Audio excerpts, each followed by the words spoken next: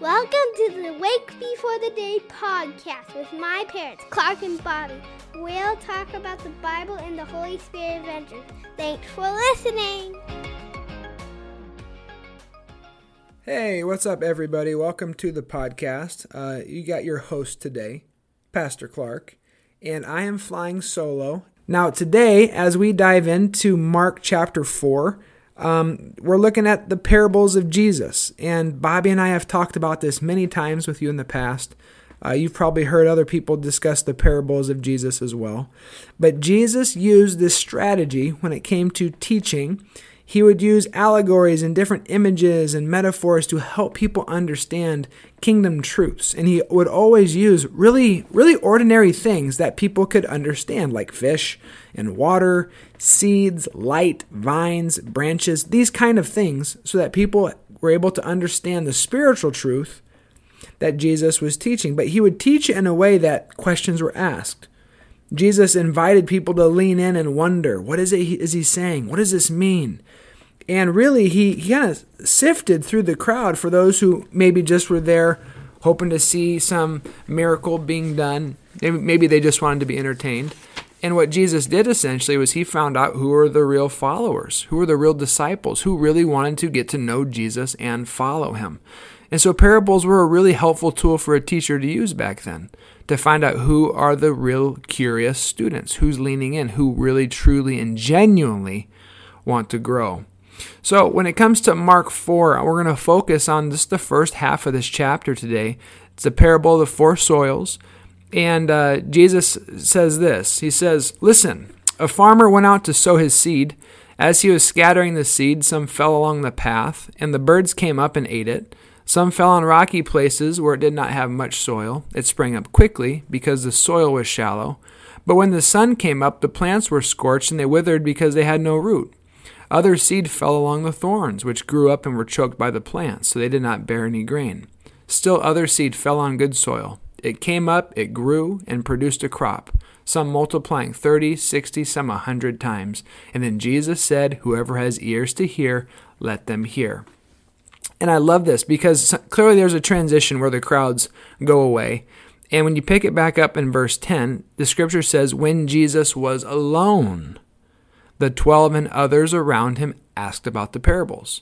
Meaning they didn't want to ask in front of a large group of people, "Jesus, we're really confused. Can you help us make sense of this?" Maybe they didn't want to look dumb. They didn't want to look silly. But like we always say, there are no bad questions. And please ask your questions. Don't be afraid of asking your questions. Because that's why we're here. We're doing this together. And so they came to Jesus and they're asking him about the parable. And Jesus essentially says to them, like, parts of the kingdom of God have been given to you. And I want those who are hungry for the kingdom of God and are willing to be teachable and learning to lean in. And so essentially what Jesus goes on to explain is that the farmer sows the word, and some people are like the different kind of soils, and their experience is like the different kind of soils, the four soils.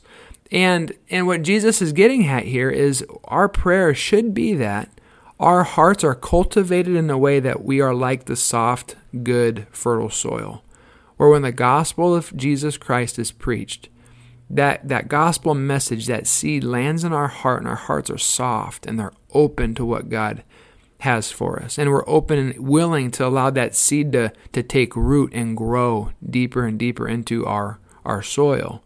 And so what's interesting about this passage, when you ask, well, what do we learn about God here?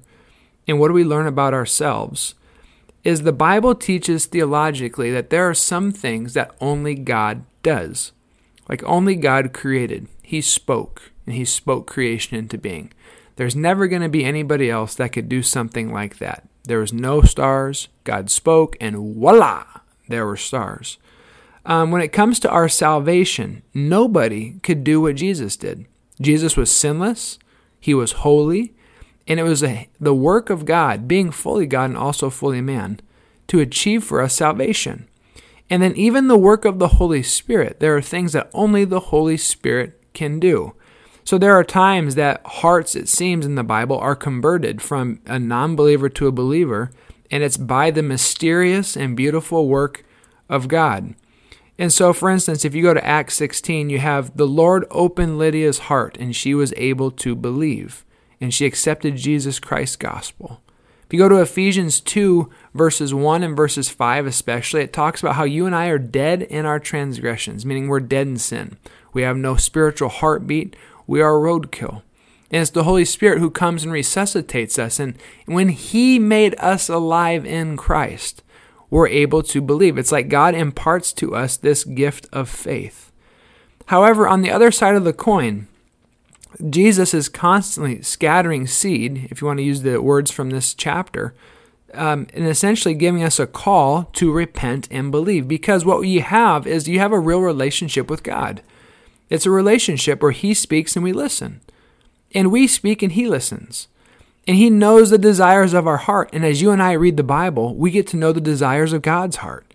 And so He calls us to have faith. He calls us to believe. He calls us to pray. He calls us to intercede for other people and seek their well-being. So there's this relationship that goes back and forth, and it's supposed to be motivated by love. And so there's this great mystery where sometimes it seems like the Holy Spirit is at work even when we're not aware of it. Oftentimes that's the case. But what this chapter teaches us is that you and I are supposed to be spiritual farmers. We're supposed to be scattering the seed. We're supposed to be spiritual sowers, throwing the seed on the ground of the gospel, praying people would hear the good news of Jesus Christ and be open to turning towards Him. So this looks like you praying for your neighbor, you praying for your loved one, you praying for a family member or a coworker or a friend, someone who doesn't know Jesus. And you're praying, saying, God, would you make their heart like that soft soil? And at the end of the day, there's nothing that you and I can do to convince them to believe in Jesus Christ, essentially, because the Scriptures also teach that that's a work of the Spirit. You and I cannot change and cultivate anybody's heart from sin to holiness. That's got to be the work of God and the work inside that person. And so there are times where, you know what, we might have this really profound conversation. For me, like there are times I preach a sermon and it felt in my heart really good. It felt like it made a lot of sense. It felt like there was good illustrations that helped people understand what God is truly saying here. God was honored. And for me, on my end, there seemed to be very little response. And it's like, God, I worked so hard. I prepared this sermon. Maybe someone asked you questions about your faith and you were able to give a really helpful and accurate answer about who God is or what the Bible says. And we feel good, and then absolutely nothing happens. The person doesn't repent. The person doesn't turn to Christ. They don't grow in their walk with the Lord. It seems like nothing occurs.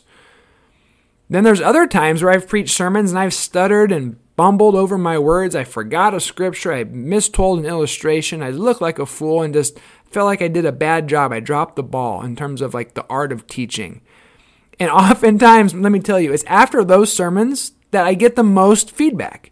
Like, Pastor, God met me in this verse, or God, this illustration really turned me toward the Lord. And it's always been baffling to me. It's made me actually glad. It gives me a lot of peace knowing that I'll do the best I can. But at the end of the day, it comes down to the work of God between the Holy Spirit and that person's heart. And so for you and me, you got to control what you and I can control. We're praying for people. We're telling them about Jesus, but trust that God, who's at the end of the day the ultimate spiritual farmer, and He's the one that's tilling the soil. He's the one that allows soil to be, cultivated and seeds to be planted, and then the sun to come up and others to water. Paul uses that imagery later on in his letters, and that you and I play a small part in what God's doing. So if someone asks you a question about your faith, maybe you feel discouraged because you dropped the ball, don't be discouraged. If you're seeking the Lord and seeking another person's well-being, you can't ruin God's plan. He invites you to be part of that process.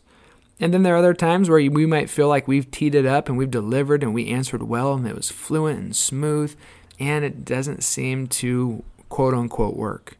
Just trust that the Holy Spirit's working. Holy Spirit's working in that person. Our prayer is that belongs to the Lord. When you keep reading that passage, kind of working through the soils and like, okay, God's working here, and then we're also called to partake in this work, you get to verses 21 and 23, and Jesus actually gives us a really strong warning. He said to them, "Do you bring a lamp to put it under a bowl or a bed? Instead, don't you put a lamp on its stand? For whatever is hidden is meant to be disclosed, and whatever is concealed is meant to be brought into the open. If anyone has ears to hear, let them hear. And essentially what he's saying is, don't be a sneaky Christian. I've given you the light of Christ, and that light is to shine brightly. So why on earth would you put it under a bowl? Or why on earth would you put it under a bed? The light of Christ is supposed to shine through you to your neighbor, to your classmate, to your family member, to your friend. And so please don't be scared. Don't be a sneaky Christian. Don't be a ninja Christian. Don't be a secret Christian. Your light that has been given to you is meant to shine and shine bright to everybody around so they see Christ in you. So one of the things that I've asked is like, what are the bowls in our life? What might be concealing the light of Christ in us? It could be complacency. Could be like, hey, I got my parents' faith, been at this church, I've done this, I'm bored. It could be resentment towards other persons or the Lord. It could be an embarrassment. It could be a stubbornness of heart. It could be disobedience, that we're living in sin, and that is keeping the light of Christ from shining in and through us. So one of the things that we constantly have to do is just evaluate where we're at, repenting and believing, and say, is there anything in my life that's blocking, spirit flow in and through me, or the light of Christ shining in and through me? And at the end of the day, God calls us to a ministry with Him, a relationship with Him. And we need to evaluate how we're living our lives, because that matters. The way we live our life, the way we treat other people, those things are testaments to our faith or lack of. And just know people are watching, and that's a good thing. When we're following the Lord, we don't have to be perfect. If we're modeling repentance, that's actually very attractive to people. And we're praying that, again, God would just soften the hearts of everybody around us. And as you and I are spiritual farmers, we're sowing the seed, telling people about Jesus, asking how we can pray, and trusting that the Lord will have His way. All right? So I want to leave you with that today. Mark chapter 4. Again, Bobby and I thank you for the prayers.